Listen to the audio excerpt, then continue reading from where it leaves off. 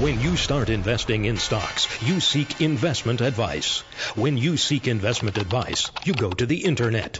When you go to the internet, you start believing all the wacky correlations spouted by armchair analysts. Sell. When you start believing those wacky correlations, you start buying and selling stocks based on butter production in Bangladesh. When you start buying and selling stocks based on butter production in Bangladesh, you offend your lactose-intolerant girlfriend, who in turn moves out. When your girlfriend moves out, you can't afford rent on your own because all your money is tied up in the stock market. When you can't afford rent on your own, you become homeless and alone. Thank you. Don't become homeless and alone. Get rid of financial advice from armchair analysts and upgrade to Money Talks. This is Money Talks. I think that's based on an actual real-life scenario. Yeah, that happened. Yeah, I thought so. It was a news briefing, actually. We definitely didn't make that up. There's a good chance. But don't let it happen to you. Got to keep an eye on those things, That's right. All right, guys. So if you turn on finance news, and constantly, I'm sure you're hearing it from clients, both of you guys, calling up about, the next hot new IPO. Oh, how do I buy Uber? How do I buy Lyft? Whatever it may be. And it's usually our answer, you don't. Like, just, be patient. Yep. Yeah, yet. Exactly. I mean, you guys remember what happened with Facebook. Mm-hmm. Thing tanked on its IPO. Obviously, now, if you'd bought it off that dip, or even at the IPO, you've done well. But you would have lost probably like 47%, I think, something like that, from the IPO price to the lows. Mm-hmm. But one that you keep hearing about is WeWork. And if you live in near any city and you've driven through, you've likely seen a WeWork building. I mean, I know in Atlanta I can probably name 3, 4, if you consider their competitors. Oh, yeah. Probably 10 Mm-hmm. of these, co-working spaces. But be very careful when you're buying into these IPOs. We took a look at just 4 of them. Slack has been in the news today because they had their first ever earnings report as a public company. Stock's down like 10, 12%. So we wanted to look at how some of these have done since their IPO. So we chose Uber, Lyft, Slack, and Chewy. Uber IPO'd May 9th, down 27%. Lyft IPO'd March 28th, down 35%. Slack IPO'd June 19th. It's up 17%. Chewy debuted June 13th, up 53%. So it's really a mixed bag, and you kind of got a 50-50 shot if you're right or wrong if you're not doing the analysis to figure it out. WeWork is one we certainly wouldn't recommend investing in. If you look at the most recent round of private funding, it valued the company at $47 billion, and now they're looking to go public with a valuation of $25 billion. Red flag. You think? The company has more than $900 million in losses on a revenue of $1.5 billion. Not to mention within this company, there's so much shady stuff going on that I would never recommend someone buy. CEO Adam Neumann may be the smartest CEO of the decade. Neumann is WeWork's largest landlord. He charges his own company for rent. He offers loans to it. The company offers loans to its own CEO for an interest rate below 1%. So the guy's borrowing from the company at less than 1%. And he's repaid them all. And he's sold the We brand to the company for $5.9 million. Like, is that not conflict of interest somewhere in there, like some sort of self-dealing? Yeah, you'd think. You'd think so. But And, I mean, really, in the IPOs, the people who make the money, as we were talking about, Jarrett, are the underwriters. Yeah. If Morgan Stanley underwrites the deal and gets, allotment of, I don't know, you name how many shares, they're using that to their benefit. It's going to go to their clients. Yeah. And As a broker-dealer, they're going Exactly. to sell those shares to their clients at the rip Mm-hmm. and just cash out. So Yeah. be wary of IPOs. It's something we've preached for a long time. If you're a client of ours and you've ever asked about it, you've likely gotten it. We like to see a proven track record. That's what I was Most of these just about to companies say. don't have earnings.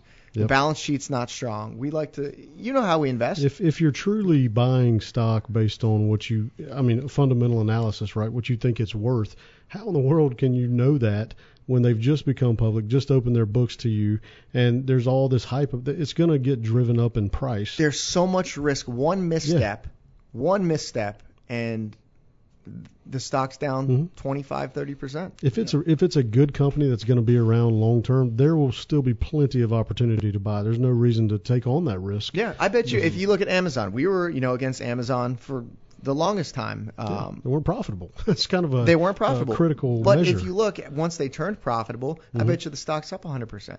So there's still time once the company once they turn profitable, you haven't missed the boat. Oh, right. Exactly. You know, if it truly is a good company, it's going to continue to grow into the future. Yeah. Just give it time.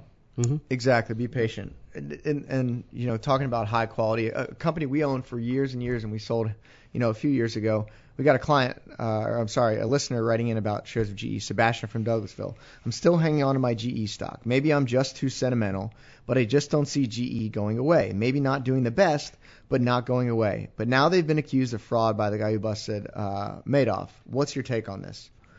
So I'm not going to sit here and tell you I dug into GE's financials when this report came out, and I'm a forensic accounting expert and could spot something like this, because I'm certainly not. But you did have some analysts come out, one from Deutsche Bank, one from Wolf Research, and basically squelch the fact that, you know, they're committing fraud, they're cooking the books. So I don't have so much of a concern on that. My concern is how long of a turnaround story GE is. Mm-hmm. They've got a new CEO in there, Larry Culp. And I like his strategy. His strategy is to go back to the industrial conglomerate that GE traditionally was. It's shedding those non-core assets and focusing on GE, the industrial that it is. So he's selling PK Air France assets. He's selling GE Biopharma. And the goal here is to reduce debt and simplify the business. What do we want to see? We want to see a stronger balance sheet for sure, because the balance sheet is concerning right now. But if you're taking the right steps to right the ship, just be prepared, Larry, that you need to be able to hold on this for a number of years. Because this isn't a company as big as GE is. You don't turn this around in a year. You don't turn this around in 2 years. Right. It's not exactly a small ship. Yeah. Absolutely. Like the 10-year plan here. Yeah. Yeah, exactly. And look, GE's not going anywhere. I'm sure that while the financials do look a bit scary at the moment, perhaps it's not because they're in some dire straits. It's more because when you are trying to turn a ship around of that size, that's to be expected. But they've been around too long. They're too big. They're involved in too much.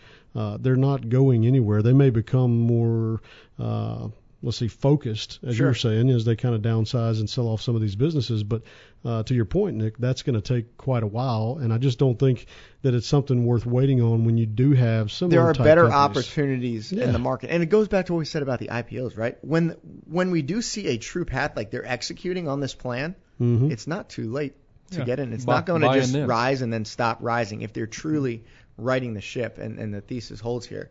The highlight of the report by Harry Markopoulos was the long-term care reserves. And the long-term care business is absolutely troubled, but that's known throughout Wall Street. Mm-hmm. It's not something that's coming out of the dark. It's like, oh, surprise. Yeah. Everyone knows if you're buying GE shares, you should be pretty aware of that. So, this report doesn't sway us one way or another. Are we buying the shares right now? No. They don't meet our criteria right now because of the balance sheet. But, if it's something you want to continue to hold, go for it. I think there's better places to put your money right now. Well, and Sebastian, if you own it in a taxable account, I mean, if it's harvest some losses. Yeah, take your losses. I mean, you could use that to your advantage from a tax perspective, and then take the proceeds and invest it in something that maybe does have more potential, but is still you're not taking that and putting it in, say, a Netflix or even anything tech really at this point. But the Procter & Gamble's of the world, and that one's a bit pricey even at the moment. But there are still plenty of other options that I think would be a better place in the meantime while this ship does kind of get turned around and back on the right track, that the money would be better served, being held in. Yeah, I mean, holding an industrial like that, if things do, we're typically bullish on the stock market, that we do have some concerns right now, and we are very late in an economic cycle. What sectors are going to stand to be penalized the most? The cyclical cycles, industrials being one of them. So, I do think GE faces an uphill battle. Yeah, most certainly. There's a lot there. If you have your own questions you want us to answer on the air, please feel free to call our question hotline at 1-855-429-9166.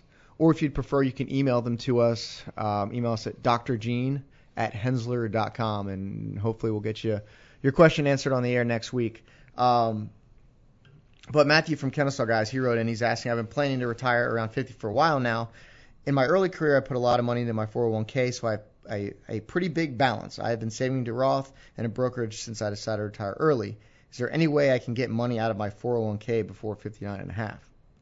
I mean, basically Yes. just answer that. You can get it out. That's kind of, I mean, this is one advantage of 401k. If you retire early, you can take it out starting at age 55 without that 10% penalty. Sure. Of course, it's still ordinary income, but that's one thing to consider if you retire early is if you're going to roll those assets out to an IRA, you kind of lose that age 55 withdrawal. Sure. So Separation of service. Yeah, separation.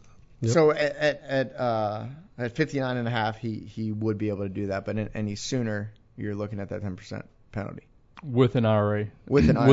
With 401k, you can do it at 55 Okay. if you quit, retired, or got fired. Yeah, that's just if you're taking money out now, because obviously if you chose to retire before 55, then you would roll it to an IRA, keep it in the tax-deferred account, and as long as no distributions are taken, there's not going to be any penalties or tax implications. But it is something to consider. And while there's other episodes and segments that we've done on this show about this, it's important if you do ever try and take that route that you don't do so if you are heavily invested in company stock, because we do come across some clients from time to time that want to do that and lose their ability to potentially take advantage of the net unrealized appreciation. They call it NUA. Okay.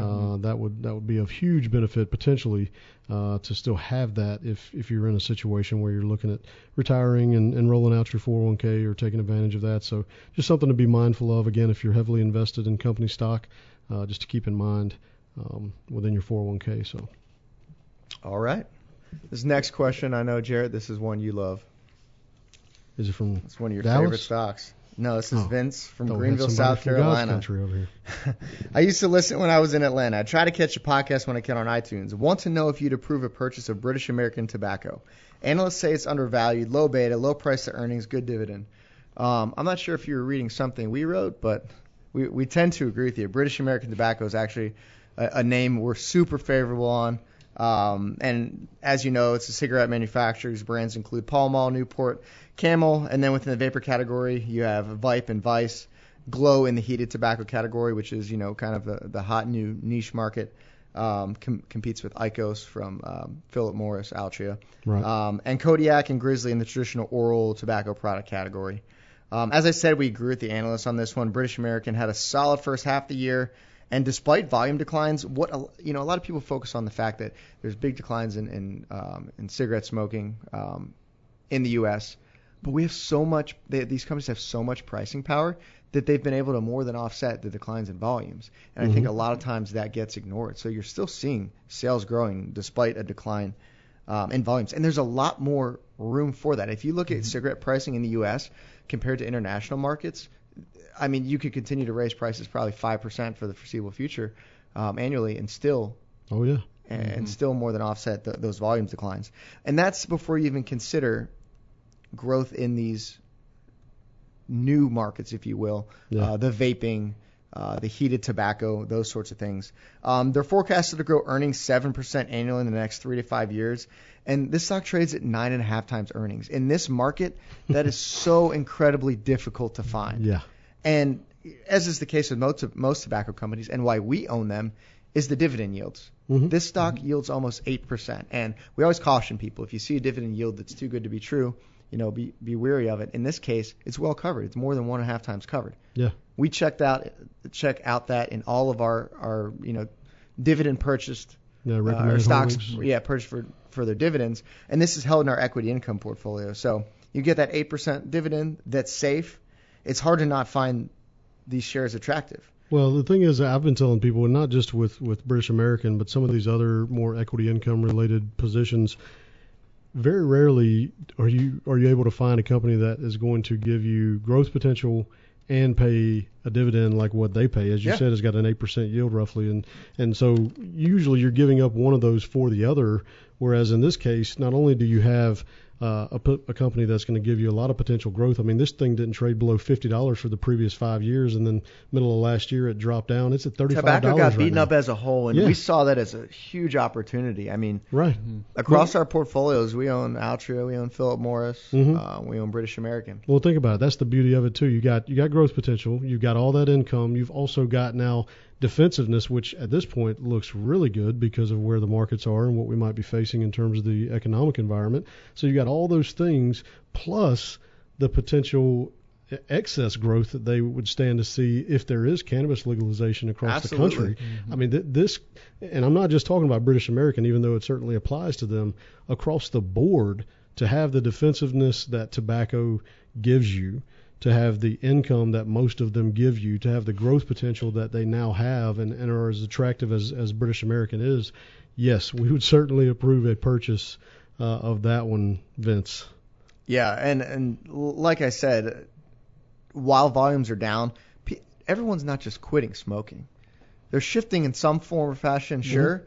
But Tobacco Atlas published a study that showed more than 60% of smokers intend to quit, and 42% of those have attempted to quit in the last 12 months. Yet in most markets, the smoking rate is only a very modest decline, indicating that most smokers who are attempting to quit aren't successful. It's an unfortunate statistic, but the fact of the matter is it's very difficult to quit. So, and do you think they're going to do that? British Americans not economy just starts going to suffer? No, it will probably pick up. Yeah, exactly. So. It's kind of recession proof. So buy it. We like it. If you already own it, hold it, and collect those dividend payments. It's something we'll continue to monitor. Don't set it and forget it. Should be the case with any investment you make. Well, especially with a potential merger between Philip Morris and Altria. That's something to watch. Yeah, that's how it's going big. to affect this kind of company. Yeah, and that still doesn't change our story here in terms of it's attractively valued. I don't know how the stock gets a heck of a lot cheaper than it does right now. But dividends as a whole, investing in dividend-paying stocks right now, super attractive with yields as low as they are. Don't be surprised if these guys continue to get bid up in the near term. All right, guys. How about a little planning question here? Carol from Snellville, what happens if I overfund my IRA? I made a contribution in March 2019 and intended it for 2018. It was not a full contribution. Now I'm making my 2019 contributions, and I'm getting warnings that I'm over the contribution limit. Simple answer. That's what we want. Fill out an excess contribution form, and just back it out. Now you have to back out not only the excess, but any growth you may have seen on that excess. But for our clients, typically if that ever happens, which is not a common thing, I would say the easiest way we typically address it is just help them fill out that excess contribution form and just back it out, because there's not a whole lot of option really when it comes to that. I mean, if you've over-contributed, and it's just a matter of making it right. Typically there's not any kind of penalty other than just making sure that you also back out the growth. You can't excess contribute and then get a bunch of growth on that's tax deferred and then leave that in there while you then back out your excess contribution. You got to take the growth back out as well. But it's a form. Just get it out before end of the year. Yeah. So. Yeah, actually, that's a good point. There's timelines for these things. So no penalty. Just make sure you fill out the form, get it taken care of sooner rather than later. Now, if you waited past December, and there could be a penalty, 6%, I think. Yeah, if you file a tax return after doing it, that could be a different situation. All right, guys. Well, catch it early. That about wraps up the show for us. Before we go, though, up or down next week? A lot of data. Got to be up from this point. Going up. Man, I'll agree with you. We're going higher. Thanks for listening to Money Talks. We'll catch you next week.